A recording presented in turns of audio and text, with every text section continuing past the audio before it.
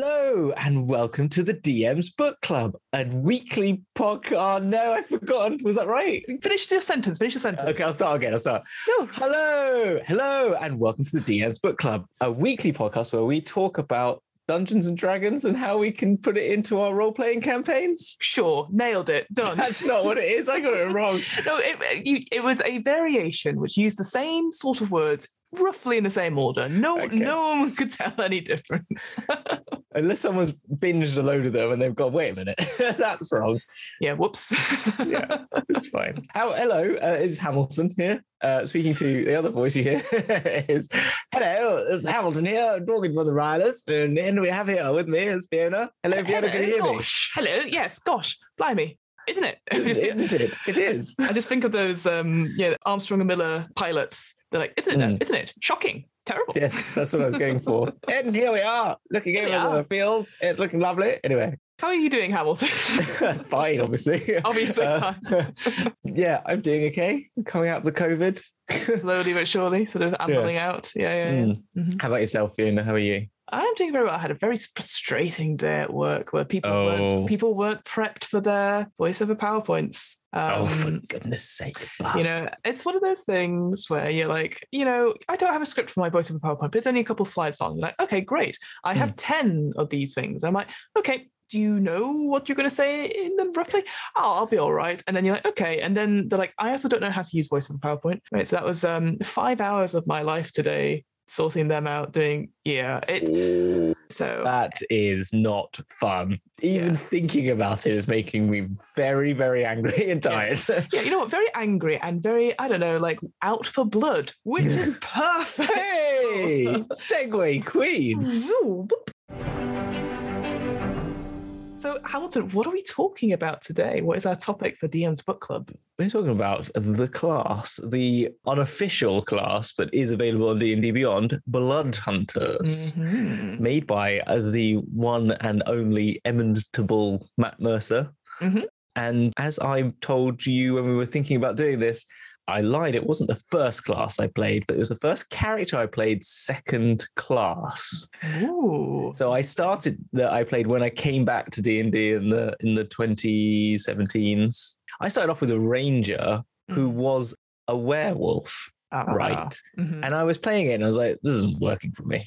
Because like a shifter, who was a shifter, basically. It was a shifter who shifted into like the wolf style shifter. Sort of, the half form sort of thing. Yeah, exactly. But then was a ranger. And then I was like, this isn't really kind of like what I wanted. And then I went deeper into this and saw the Blood Hunter with the Order of the Lycan. And I was like, that's what I want. That's what I want. Because I want more like control over it. And so I made them a human who was an Order of the Lycan Blood Hunter. So I swapped them out after a couple of games. So it technically wasn't the first class, but it was still the first character who I played for in the campaign. So yeah, that's what we're talking about. I liked them.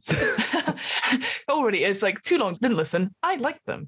Yes. Yeah, I think it's interesting because I have heard of Blood Hunters before. Obviously, had them on D&D Beyond. I remember watching Critical Role. Again, we've talked about it before in this podcast. We're very big fans of Critical Role separately before obviously doing this podcast. It's one of those things where we know that Matt Mercer has done homebrew stuff before, and it's on DM's Guild as well. You can check out all the other things he's got on there. But it's interesting because he had the Blood Hunter and then has made this class. I'm just reading what he wrote about it. It's his first homebrew class from way back before all this. And then he sort of designed it or sort of changed it up or updated it for a one-shot he did with the only Vin Diesel, who we all know is like, I always think of him as the first celebrity actor who was like, I like D&D and it's cool. And we're like, oh, well, it must be cool then. Because it's Vin Diesel that's playing it. Vin Diesel. It's Triple X. It's Triple X. It's Riddick. Riddick, yeah, of course. Yeah. Just, and he's a super cool guy who's you just don't mess with, right? Because if he likes D&D, then that's a cool thing, right? That's when I first I was like, wait, other people play D&D that are like on the screen and like super charismatic and all that sort of thing. So anyway, point of the story is that Matt Mercer ran a one-shot for Vin Diesel, which was promoting his film, The Last Witch Hunter. Now, Hamilton, have you watched The Last Witch Hunter at all? Haven't, but I do know that The Last Witch Hunter was written originally based off Vin Diesel's actual D&D character that he played in a homebrew setting with the writer of that movie. Yeah. and that's so it's kind of cyclical in its own way. You know what? And I would say to anyone who's not sure about, if you're not like a big fan of Vin Diesel's work anyway, watch The Last Witch Hunter because it's so funny. Oh, is it? Like, it's very, it's very like, Van Helsing. He's got all those vibes of like, I'm a monstrous witch hunter. The blade stuff, all that sort of thing. But Vin Diesel is genuinely quite charming, clearly because he's like, this is my element. I'm being really fucking cool. Yeah. And I really enjoyed it. I get to play as my D&D character in a movie. I mean, who doesn't want to do that? Who doesn't want to do that? I think it's still on Netflix, so I do recommend checking out. Okay. It is quite I will watch it. I enjoy. I had a great time watching it a couple of years ago, and I as soon as I remembered it, I was like, "That's cool." What was great though was that when he was preparing for this one shot, Matt Mercer only had the context for this character in this sort of promotional one shot from watching the trailer, and then sort of updated his class to match this. So I thought that was quite fun. The idea was like, I need to create something. I'm just going to watch a trailer and come up with stuff. Figure it out from there. Yeah, right. And that means that you can get inspiration. You don't have to be lofty, like, I read several books or whatever, or I went to an art museum. I watched a trailer with this person in and then based it on there. To be fair, I think that could be quite a fun game to play. Let's watch watch a trailer and see if we can build something based off the character in a trailer. You put a genre like rom-com trailer 2022. Yes. And then the first put character on, you're like, who is this person? Write the character. Yeah, absolutely. I love that idea. I am so up for that. We'll have to do that. That would be amazing. That would be a great DM's book club. Like, okay, I want you to watch this trailer. You have 30 minutes from watching the trailer to create a class of some sort. Yeah, exactly. Love it. Mental. You can still watch that one shot as well. It's called Deanne Diesel. If you Google that on YouTube. Yeah, it's on YouTube and I think Geek and Sundry still. Remember those days? Geek and Sundry. So this is unofficial material. It says that at the top of D&D Beyond. And one thing I want to quickly point out before we go diving into the class features, you've already mentioned the Order of the Lycan and all that sort of thing. All great stuff. I have a little bit of a niggle with it, and it's such a small thing, right? Yeah. So it's unofficial material, right? And so there's no support for it. It is thing, but you can still make characters based on this class through D&D Beyond sort of thing. However, we have had so much Unearthed Arcana recently. Obviously, we did an episode on the Heroes of Krynn that just came out. There was stuff on the Dragonborn, Gothic Lineages, Folk of the Feywild. But they deliberately said D&D Beyond, and I do know they're separate entities, D&D Beyond and Wizards of the Coast. I do know that. Yeah. But it feels like if you get a PDF of this stuff and then you say, okay, now go away and you can't create it in D&D Beyond. Yeah. They don't support it anymore. They took away that ability to create stuff, and it's like, well, I'm never going to test it out online. How am I going to check these things work or anything like that? And I know it's a lot of work maybe to if you're constantly getting Unearthed Arcana, but the fact this is unofficial material that's maybe not play tested to an extent, I don't know. It does feel a bit. I feel like Blood Hunters I feel it's the sort of halfway house. And I think my thinking behind it, and I have no actual factual basis for anything I'm going to say, but my theory is that D&D Beyond was closely related to Critical Role than Wizards of the Coast were, because they were the biggest and first supporters of Critical Role. It was always by D&D Beyond, and they were like their main supporter all the way through campaign 2, basically, and pretty much the end of campaign 1. I can't remember exactly, but particularly when they went on their own, they were their first big sponsor. So I feel there was a big connection between the two of them, and I think this was part of that that sort of relationship, and that's why I think this sort of stays as a separate thing. And they have the Critical Role content button, don't they? Yes. So I think that's why it's happened. Yeah. You can still homebrew everything. So if you want to put any of the Unearthed Arcana, people are doing it as well. Like people are making it on. If you go to D&D Beyond and allow homebrew content, you probably can find most of the things that are Unearthed Arcana because someone will have time to do it. Yeah, exactly. So it is there. It is a shame because I used to like the ability to click that Unearthed Arcana and just see, and then you can put them in. And I think it's a bit of a shame, but it's, I don't know. I think the thing is, it feels like D&D Beyond, as we've said before, probably just needs to be bought by Wizards of the Coast or vice versa, or just become so much more integrated that it would be, pretty much as well. But yeah, as you said, if you want to create a Blood Hunter, you toggle it on in the D&D Beyond character creator. So you can do this. So if you want to follow along at home as we talk about these things, make sure you do that. Otherwise you won't see any of this stuff. So, Hamilton, we've gone through all of this. Yeah. But what is a Blood Hunter? What is a Blood Hunter? in my basic terms, what I said to you before, I think it's the Ranger Barbarian that you've always wanted, basically. It's like, it's the best, it's a better Ranger, but it's a very much a frontline, you're definitely a frontline fighter. You are, because I went from, as I said, from a Ranger as a shifter Ranger to a human Bloodhunter Lycan.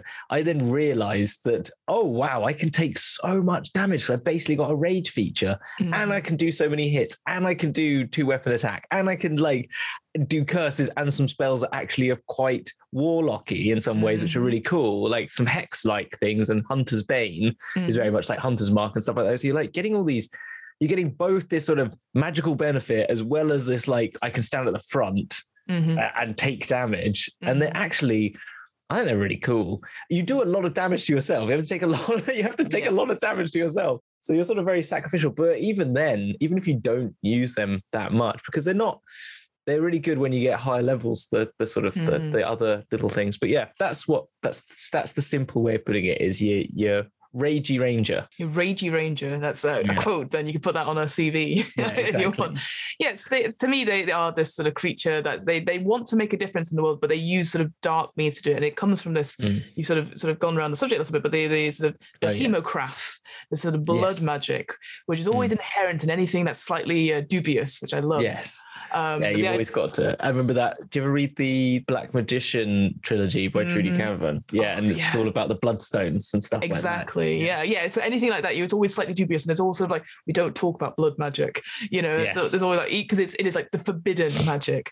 But yeah, this idea that these orders have mastered these techniques to use it, and to do so, you can use spell effects or use the extra damage you get from this magic to, you know, against the evils, and sort of just like fight the good fight, protect people. That is what it's sort of initially for, is like you are good or neutral and you're winding up. Protect the realms from the shadows, even as they remain ever vigilant against being drawn into the darkness that consumes the monsters they hunt. So it's very much inspired by The Witcher. So that sort of feeling of like the Witcher becomes the monster in order to fight the monster, and using dark and twisted magics for the good of the people. And you're sacrificing yourself. It's very much that sacrificial sense, isn't it? Of like, I put myself through struggle and pain and torment for the benefit of humanity. The thing that I was reading through here when it's talking about it, this idea that, you know, they go through rituals so that they are physically changed in some way, depending on the order they go to. Like you said, the hemocraft itself, it's superstitious. So people are suspicious of you. So again, that's sort of very Witcher-like. They're like, thank you, Witcher, now get out of the town.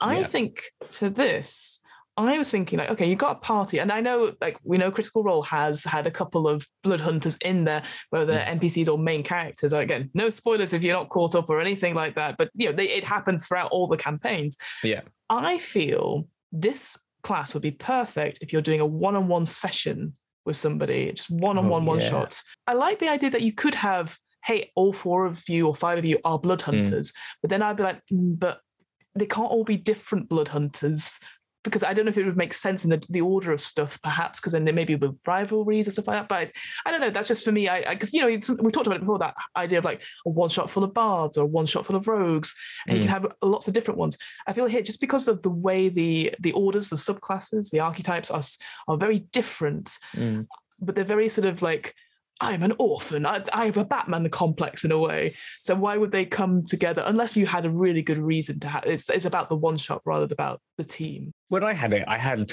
my terrible backstory that I came up with. Was like my character, like I made my character quite an older character, like was in their late 40s, early 50s, I think. And so they'd like had a life beforehand. Yes. And they sort of like were part of like a hunter's guild, and they went on a mission that was all a bit dodgy. And then next minute they woke up, blood was everywhere, and they were all like, and they could turn into into a werewolf. So like, you know, and it was there was some sort of secret society that was sort of like up to no good and testing things up, very much basically Wolverine.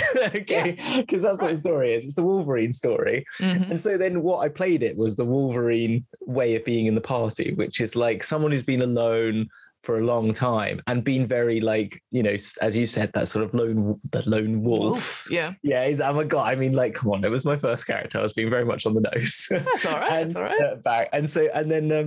But then that sort of like throughout the campaign, like starting to need to help other people and people being a part of a team, and then sort of learning that was the sort of journey of my character, if that makes sense. Sort of thing. So you think you can play that way? Yeah. I mean, that's a very on the nose way to do it, but that is the way I did it. But I guess there's no harm in it. I think it's just making sure that, because I think people when we talk about it, I think people are like, oh, I really want to play this, and I'm like, yeah, but I don't know, there's something about a Blood Hunter where I'm like, for me, it would be like a particular setting, a particular kind of one shot, and a particular type of character, which we could make amazing stories from. Like, I think if you were having like, hey, it's our first time, we're all in the Feywild, we've got Gary with us, and Gary's at the back like, I hate everything. It's like, okay, Gary.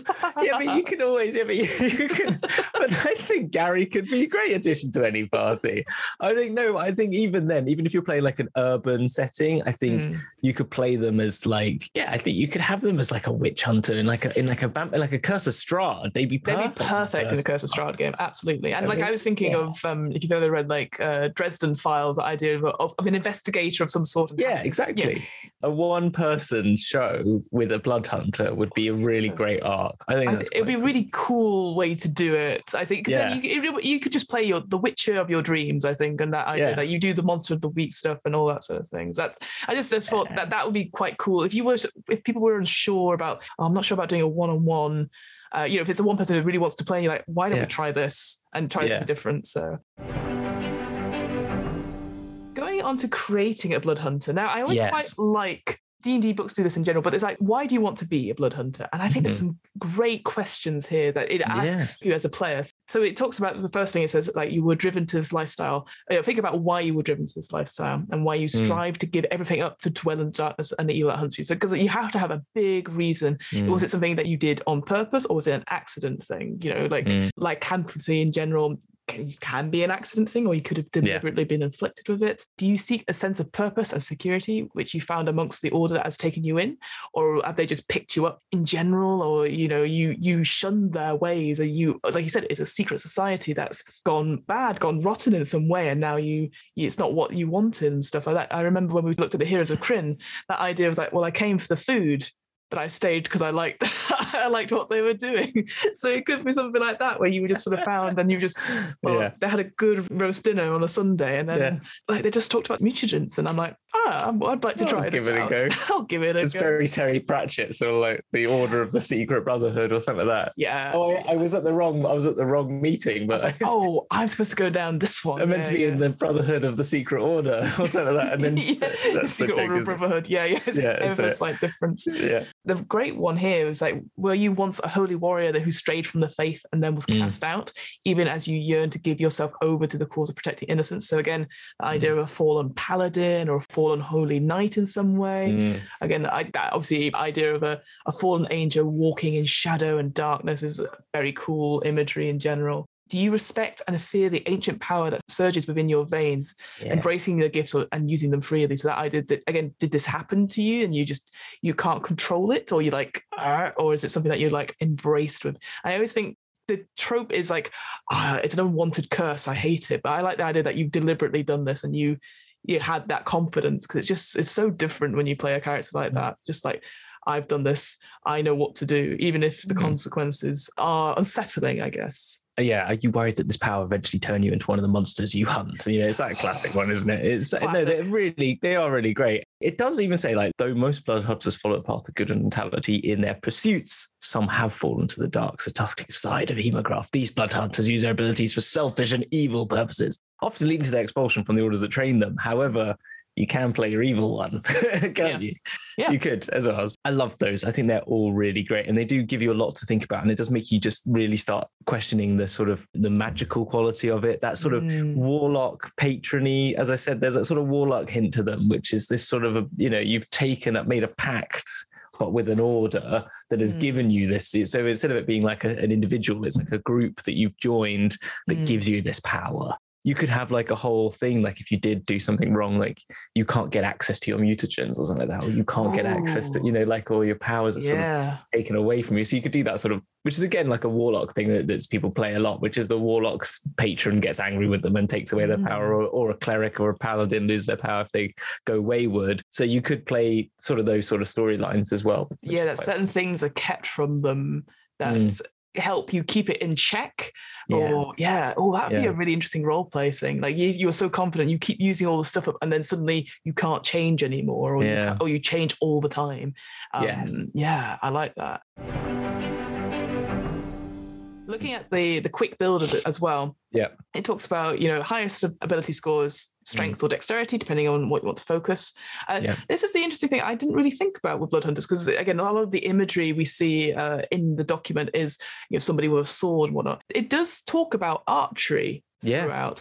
I love that idea. Like you said, you did a ranger bloodhunter type thing. I'm like, actually, that would be quite cool to have somebody who is about the blood, but is fighting from range rather than you can set fire to your arrows and stuff.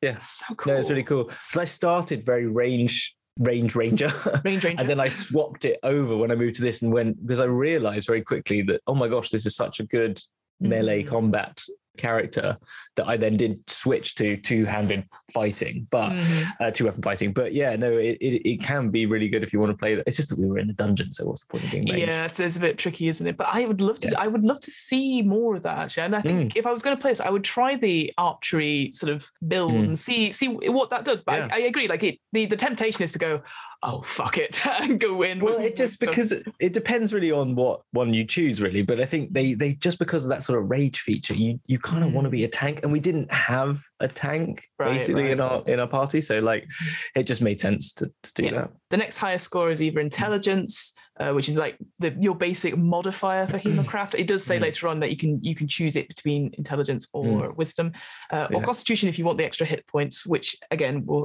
come to, it is quite useful. And then it says you should choose the soldier or urchin background. So it's like, you have no friends, the loader, no family, and also you're a soldier, so something bad happened to you. It was very violent. So that made me chuckle quite a bit. I was like, yep, this is edgelord it up, more edgelord done. Yeah, there you go, little box there. Obviously that's just the quick build. You can do whatever you want with your Bloodhunter, but I just thought that was quite interesting. It was like, it knows what it wants. It's like, it's this. don't deviate from that.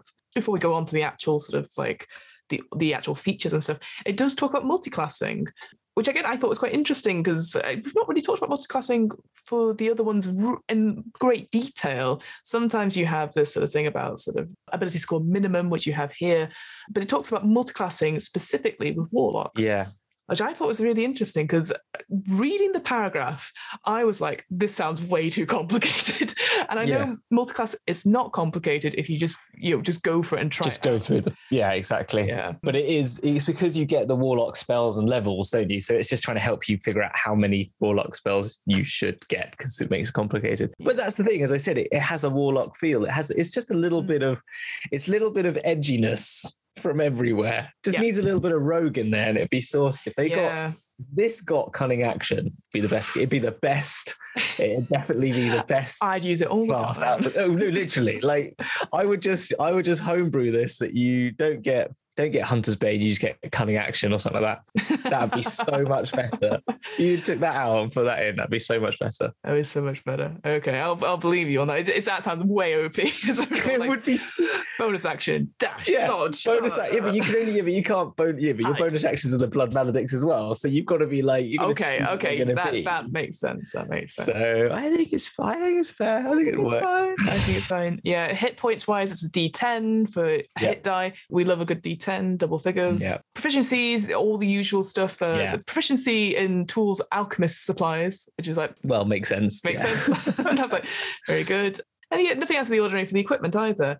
So it's again, it starts off like, I guess if you were just again, I know these are also sort of flavoursome things anyway, and then picking the stuff out, like choose 3 skills rather than 2 from those proficiencies. But again, it's enough to, I think, from that range of skills as well, like it goes from all the way from acrobatics all the way to survival. Religion's in there as well, so if you want to make a purely sort of like that'd be quite cool, that sort of religious background to it. So yeah, I think there's a lot going on with the a lot to do with the proficiencies, which is quite fun. What was I going to say is the thing with the equipment though, and this is one thing I thought, was that you get studded leather armor or scale armor. So when I said about them being barbarian-esque is that you also get high ACs from armor, particularly as well. So you can get yourself to a very high AC. I know barbarians get high AC from just not wearing any armor as well, but you get that benefit as, I don't know, it's kind of incredible. That's all I'd say. And then it does sort of stack quite a lot as well. So I don't know, they are OP in that sense. It's that idea of a Witcher hunter type thing. They're already prepared. They're going up against things that are going to hit and hurt, and they're going to be like, fuck, to get hit against the wall. So it totally makes sense in that respect. But it is interesting that they have high AC, and then as we'll go on to this idea of Hemocraft, where they take away hit points as well. So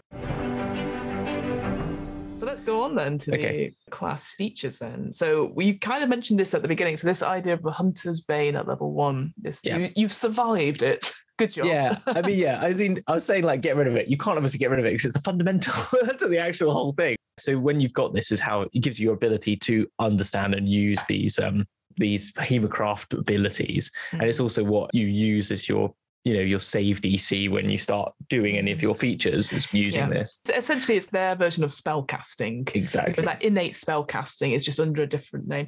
I think you could change it to be like, I know it's called Hunter's Bane, as you said, it's like it's a cool thing. I think you could easily just have it as a background thing. It's a feature. You went this thing, and you just, because you get advantages on survival checks to track certain types of creature, as well as intelligent checks to recall the information, which makes sense. That could easily be a part of a background thing. And then the Hemocraft stuff, it's just a spell save. It's your proficiency +8 plus your Hemocraft modifier, which is your choice between intelligence or wisdom. It's just, it comes up later on, so they just give you they give it to you now at the beginning. Read this. Is this important for later on? Exactly. Then you get Blood Maledict. Now you gain the ability to channel or sometimes sacrifice a part of your vital essence to curse and manipulate creatures through Hemocraft magic. One blood cost of your choice detailed in the blood curses section, and you get one more 6th, 10th, 14th, and 18th. Up to 5 in total. Exactly. And you can replace them. Each time you use this, you choose which curse to invoke from the curses while invoking it. But before it affects target, you can choose to amplify the curse by taking necrotic damage equal to 1 roll of your Hemocraft dice. So that is that's given later on, isn't it? It's given. They've got the table essentially. So a Hemocraft dice. It goes up. Goes up all the way up to 1d10, a d10, sorry. And you would roll it to get that damage. So I love the idea that you can just do it at the base level, not take any damage, but if you're really going to control it, you have to sacrifice a bit of yourself and take that damage in some way. It's again, particularly cool. But which is cool. It's dangerous as well. And as we know from spoilers from Critical Role season 2, but that's basically how Molly dies, is because he uses his blood curse and then loses too many hit points. Like, it's kind of silly in some ways. Idiot. You don't actually need to amplify it. You can just do the damage. So it's probably worth talking about what those blood curses are. You also get to use 1 per short rest or long rest, obviously, when you're at level 1, and then it's twice at 6th, 3 times at 13th, and 4 times at 17th. So the idea that you could use this 4 times and have up to 5.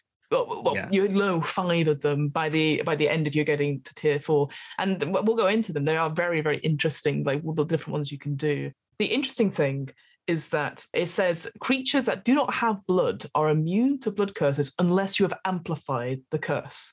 So I think that's really interesting because obviously you are manipulating that blood. It feels very much like Full Metal Alchemist, that idea you were doing that transference, but it does only affect certain things. And the more you give, the more chance you are to change that reality. Exactly. So I was feeling all of that when I was reading this. I was like, no, it's very cool, actually. I had noticed that before. I probably got away with that a few times, but that's good. Don't tell anyone. I won't. So the blood curses they have are pretty cool. So you get Blood Curse of the Anxious, which is... That feels like me all the time. Yeah, exactly. You just basically get the ability to choose any creature within 30 feet of you, and you will then have charisma checks for intimidation made against the creature. You have advantage on those. Or if you amplify it, you then also get the next wisdom saving throw the cursed creature makes before this curse ends has disadvantage as well. It might not seem like much, but I think as a debuffer or as a way to sort of turn the tide, it can really, because if you know like, oh, someone's going next with a spell that relies on wisdom, then you're going to be like, okay, do this. Again, maybe a little bit meta perhaps, but I quite like the idea that you are going to unsettle them in some way. It's like Mindsliver. Mindsliver is a classic one that in our Curse of Strahd wizard always used, because it was like, that gives a disadvantage on the next ability save. It's like a good one. And I think these blood curses are definitely more debuffs than they are and than the others that we come on to later. Yes. So these are kind of fun. So the binding, you can strength saving throw and you can reduce SP to 0 until can't use the reactions, which is cool. And that's for 1 turn, or you can amplify it for 1 minute. Yeah. And that's on any creature regardless of size. Yeah, for that amplifying one. It's pretty good. Do that to an ancient dragon. I know it can legendary resist, but once it's used them up. Yeah. It could be anything that's big. You'd be like, no, you can't go anywhere. Yeah, or stop them in the middle. Yeah, I like that. I really like the Blood Curse of Bloated Agony. This idea that you cause, bonus action, you cause them to swell to the end of your next turn. So I'm thinking proper Violet Beauregard from Charlie and the Chocolate Factory. She's just getting bigger. It's pain. Exactly. I just like that. You're like, you get too big. They don't burst. Unfortunately, they go back to normal size. But I just thought it was like, oh, it's it could be very body horror sort of thing. So I just quite like the flavor of that one. And they get disadvantage on strength checks and dexterity checks and get 1d8 if it takes more than one attack in its turn. So I like that it makes more than one attack, so it's just taking its time, and it's like, too full, too big. Exactly. It is kind of cool. The corrosion one's kind of fun, but I think that's sort of on the nose. But just knowing that someone's definitely read Ghost Walk, hasn't he? Because he's Ghost Slayer, Blood Curse of the Exorcist. You can choose one creature you see 30 feet of you that is charmed or frightened, or which is under possession effect, and there's no longer charmed, frightened, or possession. A creature that charm, frighten, or possess the target takes also 3d6 psychic damage and must succeed a wisdom saving throw or be stunned until the end of your next turn. That amplification of that one is pretty damn good. That is cool. That's so cool, because then someone charms your friend. You're like, the DM goes like, dominate person on your character, and then you just go Blood Curse of the Exorcist, and you're like, amplify, and they're like, taking damage. I think if we were ever doing that game of the Blood Hunter, you have to say amplify like that. You have to do it like in character, like, quick, get my. Instead of I like to rage, it's just amplify. Yeah, roll the Hemocraft dice, like amplify. 6 damage.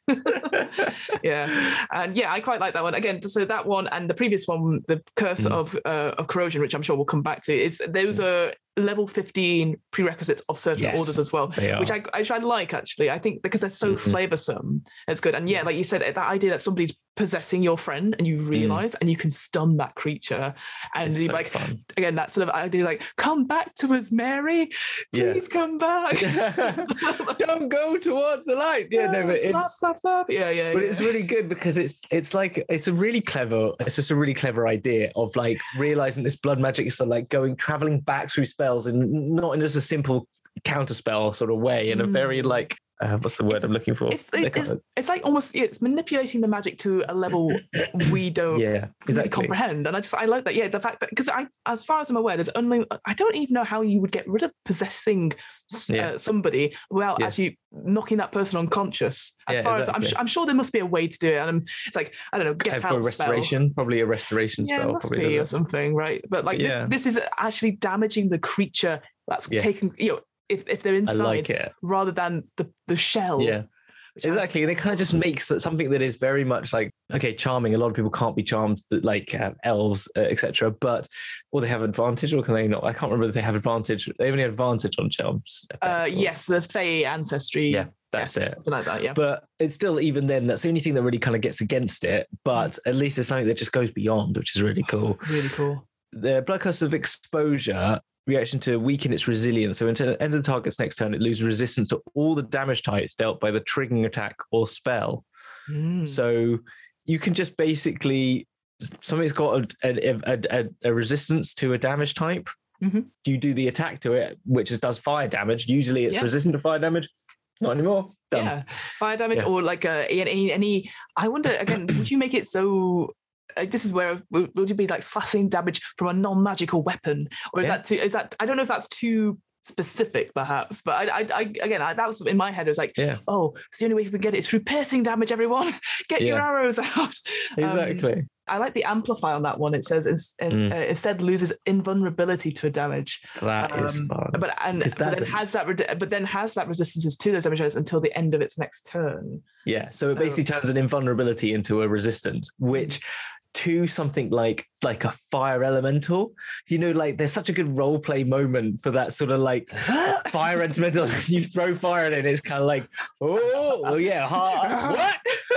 I'm burning? How does this work? Hate this. Yeah. Like sort of flavor it that you sort of like ice cool it or something like that. You actually start to cool its body form down or something, and then you hit it with fire. Yeah. I don't know. I kind of like that. Yeah, it could be, again, it'd be an interesting one to play out in combat. I'd like to see that one done in combat, because that's just a really interesting one that I do. Yeah, you're using that resistances and invulnerabilities and stuff. Yeah, I really like that one. The next one is the really boring one that I chose and used all the time because it was the most, because it just was so like you couldn't not use it. Do you know what I mean? And when you were going through and you were thinking like all these other ones are really cool when you've got more than one. Yes. But when you only have one, the eyeless is the best, I'd say, because I completely agree. A creature you see within 30 feet, you can use your action to roll one Hemocraft die and subtract the number rolled from the creature's attack roll.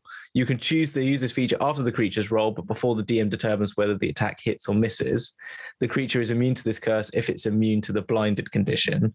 And then the amplifier applies curse to all the creature's attack rolls until the end of the creature's turn. You roll separately for each attack. So it's just like just rolling constantly. You're rolling D4 off every one of their attacks, which is which is just the best. At low levels, that's really helpful. Yeah. You can negate. I guess, would you negate a critical hit from that? I think you would, because you're like, oh no, roll it off. Yeah, exactly. I think it's a great one. I think it is a really good one, and it just it was just your reaction as well. That's a really that's pretty good. I like that. So it was it's just like it didn't get in the way of anything else you're using. You can use it as a reaction. So I had that one, and also it was just like, as you said, when you're at low levels, one attack can take someone out. So being able to stop multiple attacks at low level is so much better. Yeah. Like I think so. Yeah, for a 1d4 damage to you, and then being able to do that for all of that creature's attacks for that end of that turn, that's pretty useful. I mean, again, you'd have to. I guess you'd do it every single. You've amplified it. You only amplify it once. Yeah. Oh, yes, you do. That's true. Yeah. Interesting. And also, so it's kind of like, I think that's pretty good. It's pretty good. I quite like that one. I will say, I quite like this next one. I think I know we're always like, I quite like all of these things. But the Curse of the Fallen Puppet. Yeah. So you can use your reaction to instill that creature with a final act of aggression when it drops to 0 hit points. The creature immediately makes one weapon attack against a target of its choice within its range. To amplify it, it moves up to half its speed, and you grant a bonus to its attack roll equal to your modifier. So the idea is like, it gets hit by something and it goes, no. And then it horribly ring girl style runs up to someone, stabs it with an extra hit, and then it goes, and then falls over themselves. It's really good if you know you're going to be like fighting hordes of things, like or things with like multiple, like it's a really good, because then someone falls on their team, on the the bad guys team, and then they like just do a stab to their neighboring player, neighboring character, creature was quite good, really. I never got to 18, so I never got to get this because I was a Lycan, but the Blood Curse of the Howl. As an action, you unleash a blood-curdling howl. Each creature within 30 feet you can hear must succeed on a wisdom saving or become frightened of you until the end of your next turn. If it fails the saving throw by 5 or more, it is stunned while fighting this way. A creature that exceeds on its throw is immune for 24 hours. You can choose any number of creatures you see to be unaffected by the howl. Thank God, because otherwise everyone's frightened of you. But then again, like when you have the Necrotic Shroud as an Aasimar, that you can't choose who doesn't get affected by that, which is kind of annoying. And the Ranger's Curse can be increased to 60 feet. I guess the thing for me, because this is a level 18 requisite, how often is a creature going to fail more than 5? I guess it depends on what you're doing. I think it may be crowd control, perhaps. So you're going into the battle and you're like, okay, getting rid of the minions, so they're going to have less ones. Yeah, the big boss is not is probably going to save against it, or he's going to use a legendary resistance for this. Yeah. Unfortunately, that's the only thing I thought. It's like, this is such a high level that it's unlikely. I know it's like fails it by 5 or more. And so I'm thinking, yeah, you're going in, you're clearing out the minions first for this one. I mean, it's a great one. I love it. But I just was like, that stunning effect's really cool. But is that going to happen a lot when you're level 18 against another, like, I say tier 3 character? Possibly not. Yeah. I don't know. I also think Frightened is interesting. The stun's much better, and it would be kind of cool. I think it would be nice if the Amplify was Frightened becomes stunned. Yeah, I agree. Like, because you're always going to run into things anyway. Like this 60p thing is like, so what? Like, really, what you're playing at? If you're playing in a 60-foot thing, they're not coming to you in the nat round anyway. I agree, probably actually. and attacking. Because again, if they're going to affect creatures that are like I'm thinking minion style, mook style, they're probably not going to. They're going to run up, dash, and then that's it. They're kind of stuck. They're not going to. So you've got another turn to do it. So 60 feet is not useful. But, I agree. I think I would like to try that, to change that Amplify from Frightened to Stunned and see what happens. Which you can do. Yeah, which you can do, because that's all part of it's the game. Stuff. Yes, exactly. The marked one's quite good. It's a bit like Hunted Mark. You can mark a creature that you can see within 30 feet. At the end of your turn, whether you hit the cursed creature with a weapon for which you have an active Crimson Rite, which we'll come on to later, you roll an additional, basically, damage die when determining the extra damage on the right. If you amplify it, the next attack roll you make against said creature has advantage. That is good. To use your Curse in the Mark, though, you have to do more damage to yourself to get a Crimson Rite, which we'll talk about later. So that is if you're doing the Amplify, you're doing quite a lot of damage. But if you want to you're going to do some damage to yourself. So if you're, let's say, level 5, doing 1d6 damage, that could be 2d6 that you roll in order to add 2d6 to your next attack to them, but with advantage on your roll. So it's quite a payoff. You've just got to hope. It's rollies. It's rollies. It's dice for dice, and you just got to hope that your dice are higher when you hit them than when you hit yourself. I will say this class, like the whole idea of like risking it for you to have that payoff, is an interesting one. Again, for me, I'm like, I'm not so sure, because that's the thing with barbarians, right? It's like, I rage and I get half of everything, but I get hit by other things more and all that sort of thing. Here, it's like, I'm hurting myself for the hope that it's an interesting one. I guess if it's you, like the risk taker and you play it, you go and try it. Whereas I'm a bit like, I don't know if I'd like that. If I say, but that's why if you're playing the Lycan, then you are taking half damage. That's when it becomes funny, because you don't take half damage from your Crimson Rite. No. You can't be reducing anyway. Yeah. So what you sacrificing damage to stop them causing damage to you doesn't become that important, really. So you want to do so. Actually, it doesn't matter so much then, because you would do damage to yourself, because they're not going to do that much damage to you. You just want to do more damage to them. Does that make sense? I guess. Sort of. Yes, I know what you mean. Because I read the document as well. So. Yes. Sorry, people at home. It will make sense. It will make sense. Read the document first. Yeah. And then there's the Muddled Mind, which is. There is concentrated spell. It features that require the creature has disadvantage on the next Constitution saving throw to maintain concentration. So that again, it was really good. If you know someone's about to hit the wizard with something, and you're like, quick, I'm going to make sure they get disadvantage on that concentration saving throw, because that means suddenly, that big spell they're holding, it's gone now, because you quite like. Or they've banished your friend or something like that, or they've done something like incapacitated someone, and then they've got like a low wisdom, and so them being able to save a wisdom saving throw is going to take a nat 20 or something like that, because they've got like a -3 or something, and then it's a high level spell or something. The Amplify is interesting on this as well, because it says like then on all Constitution saving throws made to maintain concentration to the end of your next turn. So that idea, like if they do pass it, you're like, no, keep hitting the person. Just keep hitting them, because they might just fail their concentration, and it's just another way around a problem that we're talking about, which I think is kind of cool, really. I like it. I like that debuffer. Last but not least, you go for this one. It's the Soul Eater. Yeah, it's got Soul Eater, because it's definitely it's another Fiona Styley. Yes, this has got Fiona all over it. So I quite like. I will say I do quite like the Order of Profane Soul.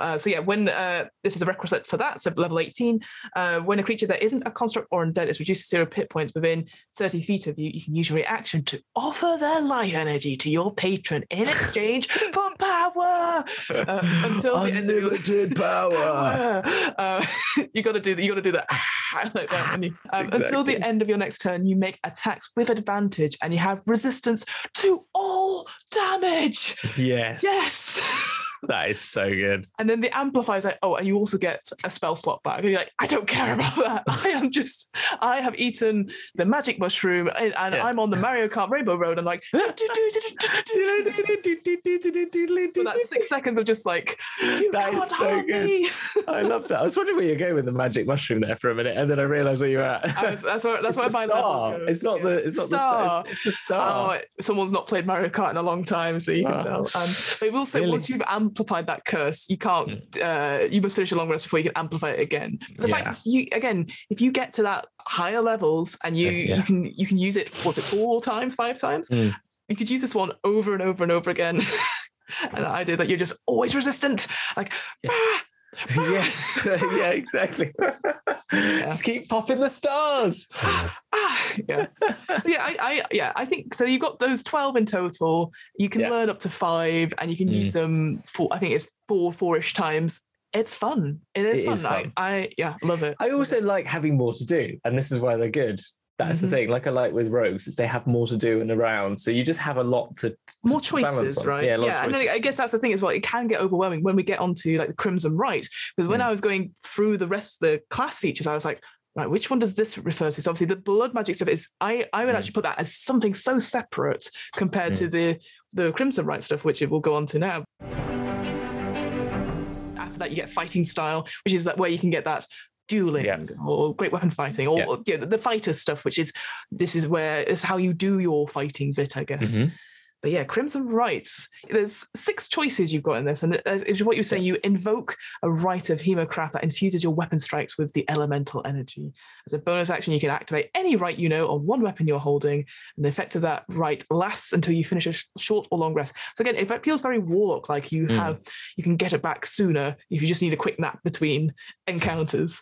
But yeah, so this is the thing we were talking about, that when you activate a rite, you take necrotic damage equal to one of your rolls of your Hemocraft die. And that starts off quite small, like 1d4, but then obviously it increases over levels. And it says, this damage cannot be reduced in any way. So if you roll really high, you're like, oh, okay, fine, I've got this. But it does last a long time, which is very good. It does. And you don't need concentration on it. It's not like you're going to drop it or anything like that.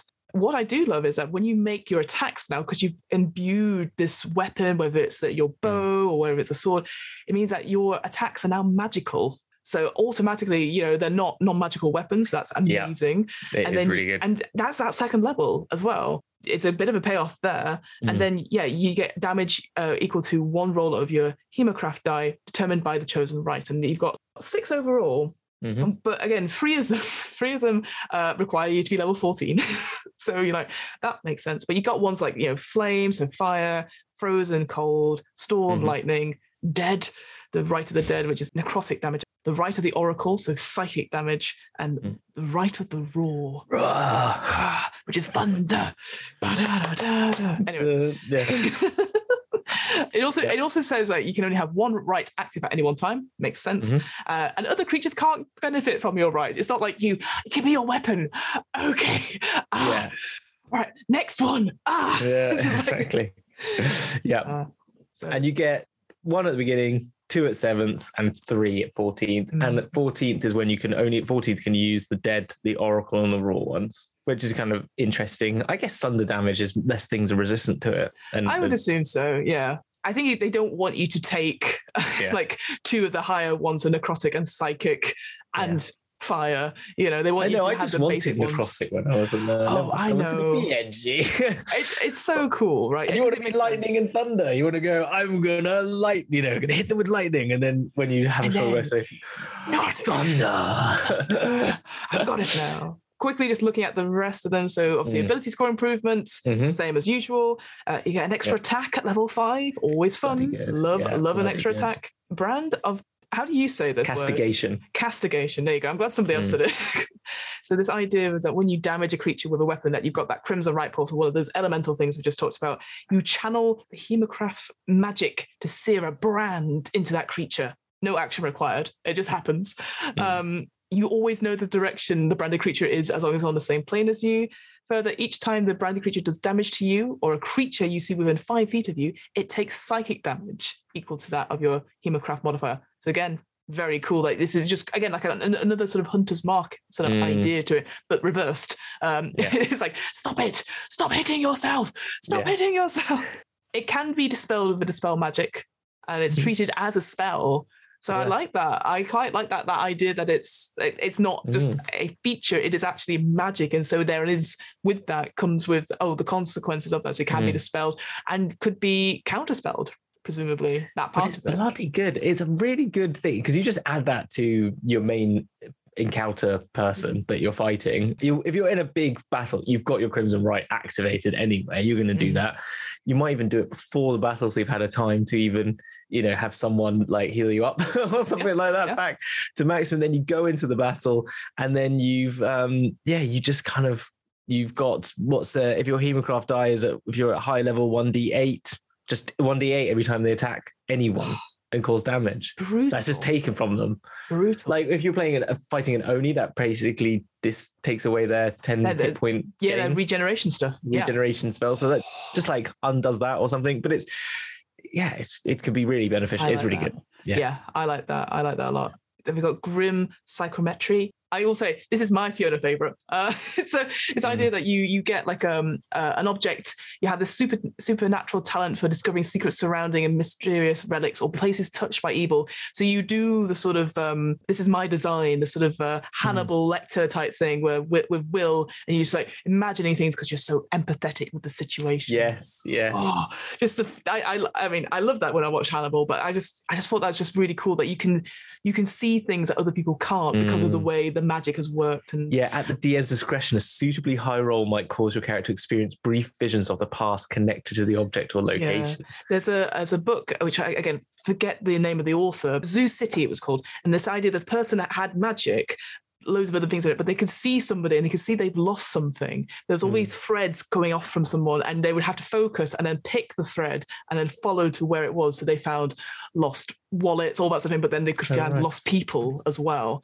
This idea of following threads. And, it was a really good book. It really stayed with me. But Laura Burks, it was Laura Burks, it was what she was called. Next one sounds like something that, again, very Fiona. Dark Augmentation. This is also Fiona, isn't it? So me. Yeah. I'm so surprised when I said like that you hadn't played one or used because I think I was like, I'm just very sheltered. I'm so very sheltered when it comes to D&D classes. You should try this class next. As someone who's played a lot of barbarians as well, I think you'd be on the right. I think you'd be on the right path for it, and I think you'd have a lot of fun. I think so. So this dark augmentation, you permanently reinforce your resilience. So you have a bonus to strength, dexterity, and constitution saving throws, and your speed increases by 5 feet. Yeah. Oh, always fun. Yeah. And that's at 10th level as well. That's pretty good. Yeah. That's like an equivalent of having an ability modifier increase for 3 of them. Really good. Exactly. Ooh, a speed increase by 5 feet is great as well. Actually, it is a good because if you've already, it makes you 35 feet to 70 feet, which just makes a big difference. I think when you're if you're dashing, that's 70 feet and all that. If you're dashing. If you're dashing. If you're a dashing gent. Hello. Sorry. Hello. We're back to our voices from the beginning. Hello. Those are dashing. The next one, Brand of Tethering. So this is the psychic damage of Brand of Castigation increases to twice your Hemocraft modifier, minimum 2. Additionally, a branded creature can't take the dash action, and if it attempts to teleport or leave its current play by any means, it takes 46 psychic damage and must make a wisdom saving throw. On a failure, the attempt to teleport or leave the plane fails. And that's teleport's the next spell. Evil. You're like, no, you're not going anywhere. Also, banish it. If you just banish it, that is trying to leave its current plane by any means. So you can banish it and it takes 46 psychic damage. And then it has to save. It has to even save to see if it can get banished. That's cool. I like that. I like that. I like that a lot. Yeah, I think that's a really cool. Like, you could it's almost like a cat playing with a. It is exactly. That's that. You say I'm evil. That's evil. Sorry. Anyways, on the home stretch for the class features. So we've got Hardened Soul. You gain advantage on saving throws against being charmed and frightened. Yeah, makes sense because you are frightening. Maybe you're very charming as well. Like I like this idea, like this very wolfish type creature. That's you have all those stuff like Red Riding Hood in my head as well. So it makes sense. You're like, I can see through everyone's deceptions. Yeah, exactly. Yeah. Nice fucking try. Yeah. I do like that.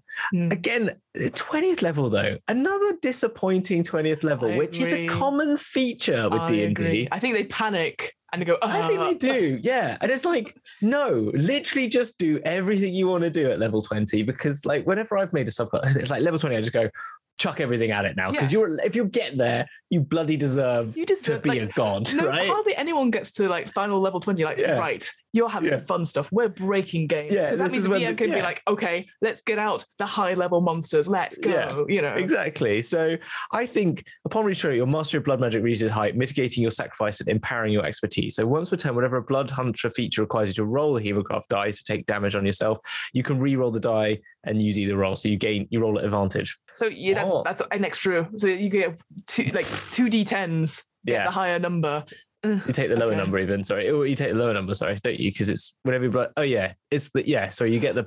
Sorry, but you can use either roll. So so exactly. If you're hurting if you're hurting yourself, you can go lower, and if you're attacking someone, you can go higher. It's kind of what. So, that makes sense. It does make sense. But I would be like, I would have. You know what I'd have said? What? You don't take any damage from any of the. That's what I'd say. Or you regain hit points equal to your Hemocraft die. Yeah, like you regenerate. There's something else that has to happen, I think. Yeah, I feel also you should be able to turn people into blood puddles. Like that's what I'd say. Like if your whole turn is blood puddle, the curse of the blood puddle. Yeah, but I think it'd be like there's a feature when it's like you attack something. Is it power word kill? So power word kill, if they're under a certain level or a thing, they just die instantly. They just die instantly. Yeah, I would say like you have the ability, if they're under level CR rating 5 or below, you can use this ability to use one Hemocraft die to basically turn them into blood puddles. Yeah, I think like expend one of your. Sorry for the term blood puddle. I think it's a great.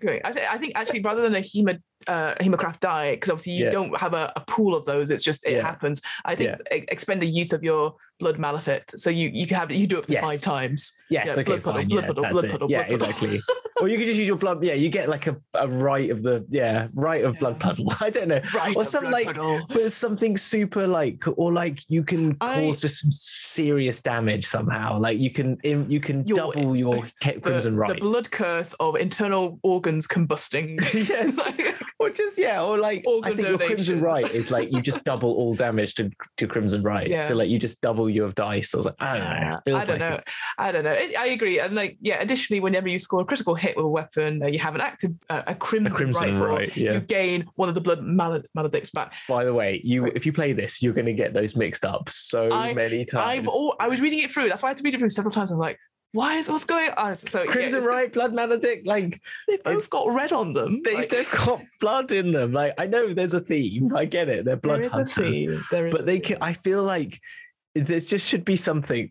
The Crimson Rite is a cool name. I think the blood maledict is a hard word to say. I had to double check how to say maledict. It's got some assonance in there, hasn't it? I guess maled and blood. And so like I think it would be better if that was something like blood. I think it was just called curses. The blood curse. Blood curse. Why does that have to be the maledict? It should just be it's flavoursome stuff, isn't it? I feel if it was called who don't need Crimson Rite and blood curse, I would know. I would never get them mixed up because the blood curse is when you curse something. The Crimson Rite is when I'm blessing my blade. When I'm like blood maledict, is that the one where I put the thing on my I had the exact same thing when I was reading it as well. So I'm glad it wasn't just me being very silly. I found it really hard to understand the differences. No, definitely. When I was playing it, I was like, I'm going to use my hang on, the cursey one. That's what I'm going to do. Cursey one. Yeah, I agree. I guess just to round off the episode, because I appreciate we're nearly out of time. Really, we are. There are 4 different orders of blood hunters. There's the Order of the Ghost Slayer, the Order of the Lycan, the Order of the Mutant, and then the Order of the Profane Soul. And so you've talked briefly about the Lycan stuff. So what is it that, if you could summarize it, we'd say in 2 minutes.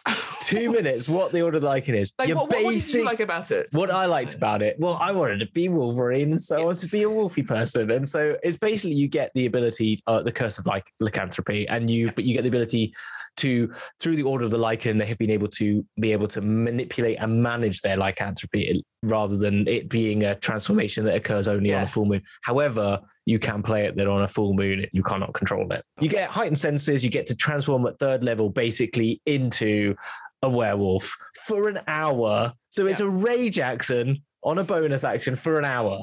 Okay.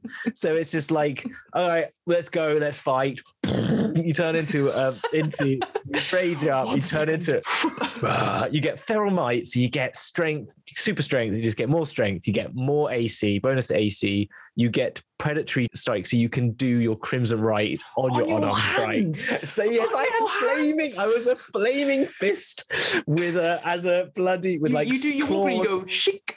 Yes, exactly, but with fire Wolverine. Wolverine. I felt so cool. You get resistance to all damage from non-magical attacks, unless they're silvered weapons, obviously, and bludgeoning, piercing, slashing. So you're like a rage feature, which is great. So you just get right in the front. You got flaming fists, and you just like beat the crap out of things. It's great fun. And if you've got 2 weapon fighting, pop, and with extra attack, it's even better. So then, Bloodlust though is your only thing. You must make a DC 8 Wisdom saving throw, or move directly toward the nearest creature and use the attack action if you've been hit whilst you've got less than half your hit point. Yeah, so if you're bloodied, I guess is the old-fashioned term. Yeah. So I love that idea that you go into frenzy mode and you can't control it. It's that idea that you just keep going, because you, like you said, you're going to be in the middle of the fight. You're going to be fighting everyone. You are Fire Wolverine, and then you're like, oh no, it's not just going to be taken over, and then you fight whatever's near you, and which could be your friends. Yeah. But you actually get, though, to make an extra attack. So it's actually kind of good because you get a bonus attack, an extra attack. So if you make sure you're not near any of your friends, which you're not going to be doing, so you're going to be at the front, and you surround yourself with people, you want to fail that save. And if you've got a rage feature, you have to fail the save. So if you are a barbarian and you've got the rage, you can just like spam hit things. It's actually like an additional attack. I feel it could be very broken very quickly. Like you will be having all of your turns, and then it'll be like, is it my go yet? No, I'm still doing all the things. Yeah. I do quite like that. And like, if you're looking for a werewolf type, hunter type thing, like it's inflicted some way, I think Order of the Lycan. Exactly. Okay. And then you said it could be werewolf, but it could be were anything. You could be it can be were anything. Yes. You could be a were rat. Yeah. I don't like that. I really don't like that. I feel like rat's really silly, but anyway, that's for another time. That's for another time. For me, I just want to quickly shout out Ghost Slayer. As you pointed out off the podcast, this is a Fiona favorite. Clearly going to be the favorite. Yes. It was between if they didn't have the Ghost Slayer, it'd be Profane Soul, but then I was like, it's got ghosts in the I do like the mutant one as well. So again, the Ghost Slayer one is basically it's a ghost hunter. You're gonna fight things, and most of the stuff is gonna be more damaging to undead or things that have ghostly walk in it, which I quite like. You gain obviously loads of things, and I like the idea that you can so on level 18 you can protect your fading light by reabsorbing the energy you feed your weapons. So if you have one or more Crimson Rights and you're reduced to 0 hit points but don't die outright, you could just cancel all of those and come back to 1 hit point. Oh, that's so cool. You're just like, death won't have me yet. That's pulling that back out. The Order of the Mutant. So I kind of mentioned before. I didn't mention while we were recording. This is the Artificer type class. This idea that you're brewing concoctions and you're like, this will make me better. It's a protein shake. This is like this for me though. I was like, it sounds so cool, but this is a lot to remember because on top of the maledict thing, it's like, oh, now I've got mutagens I've got to use. Mutagens, yes. So this idea that you come up with these formulas and you can have early on, you can only create 1 per short and long rest, and then it goes all the way up to 3, so it's not too bad. But then you have to use them before your short or long rest next time, so otherwise they go inert. So you're like, okay, it's like preparing spells. Like, okay, this will be perfect for this fight. Oh, balls. And then I will say the mutagens stuff, they're interesting because you have a bonus and then a negative as well. So like you could be really good at strength stuff, but then you're terrible at dexterity stuff. And so all of those are really interesting. Have you ever heard of celerity before? I have never heard of that word before. I have not. there's a word that came out there, and I was like, what is celerity? What is celery? What is celerity? Yeah, it's the dexterity. That's the dexterity one. So that increases by 3, but then you have disadvantage on wisdom saving throws. And they all come with the sort of advantage, disadvantage. So like alluring. I love that idea because you're still sort of you're trying to put it together. You're like, this will work. Oh, it needs better testing. My insides hurt. I'm not poisoned. Exactly. Also, they don't give flying until 11th level, so I thought you'd appreciate that. I did. I was like, yeah, very, very good. and then finally, Order of the Profane Soul. So this is where you are bargaining it with other like ancient fiends and cruel magic reasons. So this is where I was thinking you're John Constantine's, you're battling with the devils and demons and stuff like that, and you have this other patron that's sort of giving you this stuff. So again, that warlock levels there. Here you get pack magic and this idea that you get other spells, and depending on which patron you have, it gives some suggestions for it, all the way from Archfade all the way down to the Undying, all these different ones. Well, you can get from picking them, you can get a certain spell. Again, if you cast the Mystic Frenzy, it's level 7. If you cast a cantrip, you can immediately make one weapon attack. Always quite cool. I like that as a bonus action. And obviously we've rushed through those ones because there's so much to talk about with it. I think it's very important. The blood curses are the interesting things. That's the ones you're going to be using most. The rest of it is just flavors. But I think from that, those orders, they cover a lot. You've got your ghosts, you've got your werewolves, you've got your god entity stuff, and then you've got your Dr. Jekyll and Mr. Hyde, which I absolutely love. And I would be like, that sounds lots of fun. But again, like you said, a lot of admin to make sure you get everything. Admin. Exactly. Right. I think the Profane Soul ones are freaking cool. Ghost Slayer is very much the one-on-one. I was like, that's only going to work if you've got if you're going to do Curse of Strahd, I was like particular to that sort of style. Mutant is like, okay, if you want to manage a lot of stuff, good for you. I think Lycan and Profane Soul is the one that I'd go for, basically. You like admin, this is the class for you. This is the class for you. If you like a good Excel spreadsheet, you'll love the Order of the Mutant. No, it's good. You love this. That's very Hamilton, thank you so much. I know we whistled through the end ones there, but I think, honestly, we need to do like a one-on-one one-shot, and we need to do Bloodhunters. Let's do it. Yeah, let's do it. We are at the end of a season. We are. Yes. So maybe we should do that. Yes, we should do that as a special. Let's do it. We'll have to organise times very quickly to do it. But yes, let's do it. That'll be so much fun. I would love to do that. Who's going to DM? Do we get someone else to DM? We could, or we could do that whole thing where it's like, okay, I'm now going to take it, and like a back and forth DM sort of thing. What? Yeah. Oh, okay. I got an idea. Shh. Don't tell them at home. Don't tell them at home. We'll definitely do that. But I know because we're running out of time because you need to go off and I probably have to go do some editing. Hamilton, what are you doing? What am I doing? I'm doing Dragon's Duel. I'm about to record something for it now. We had a big break. On Monday 28th, we had episode 8 come out. Our party then jumped to the Feywild, so I'm about to record our Feywild special now. But that won't actually come out for a while because we're going to see what's happened to the other half of the people who are in the darkest timeline, who are inside the weird red orb. If anyone listens to it, they know what I mean by that. And we'll see what's happening with them. So that's I know we can't say what you're going to do in the Feywild, but I am very, very excited when you told me off there. I was like, so I'm very if you've listened to our Feywild adventures in this podcast, you may recognize some of the things. But that's all we'll say on this in case this episode doesn't come out before then. So exactly. Anyway, and I will quickly end off by saying, where, who, what, where? Okay, that needs to be your new intro song. We're getting very giddy. What? Where? We're getting very giddy because I'm desperately trying to finish this podcast so that you can go, but we're just having too much fun. I'm so sorry.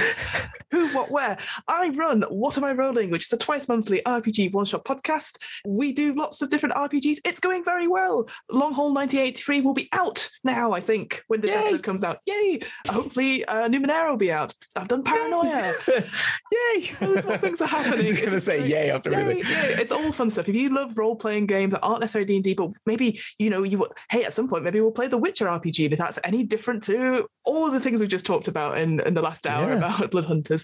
Finally, we've got an offer code off at DMVC. This is what happens when you move too fast. Go too fast. We've got an offer code. You can slow down. It's a little bit. Third Space Gaming. Okay, that's too far. Okay, we've got an offer code at Third Space Gaming, your friendly local game store in Burnley. You type in DMBC, got to do the hand gestures, DMBC into checkout to get 10% off your first order, which could be anything. Could be terrain, could be books. If you want that brand new pre-order for the Journey Through the Radiant Citadel, because let's face it, we've talked about it last week, but it's a very, very beautiful alt cover. Go do that there. It's very pretty. Go support them. And it's going to be pretty awesome, I think. It's going to be, I'm excited. Again, we'll go do our own review on it when that happens. Yes. And I'm sure we'll have to run a one-shot at some point with that as well. All fun future plan stuff. But thank you so much for listening to season 3. I can't Season 3. We've got to the end. I know. How many episodes that we've done now? I can't believe it. I did a whole season. 22 plus bonus episodes. It's very exciting. Thank you so much for everyone for coming and listening. And thank you, Hamilton, for joining me on this third thing. You're not being fired. I realised as I said that, you're like, go away now. Go away, because I'm fighting other people. No, not at all. But until next time, because hopefully soon we'll be back with season 4 with even more reviews and stuff. But until next time, see you on the flip side of the season. See you on the flip side of the season. Goodbye. Bye. Take care. Bye.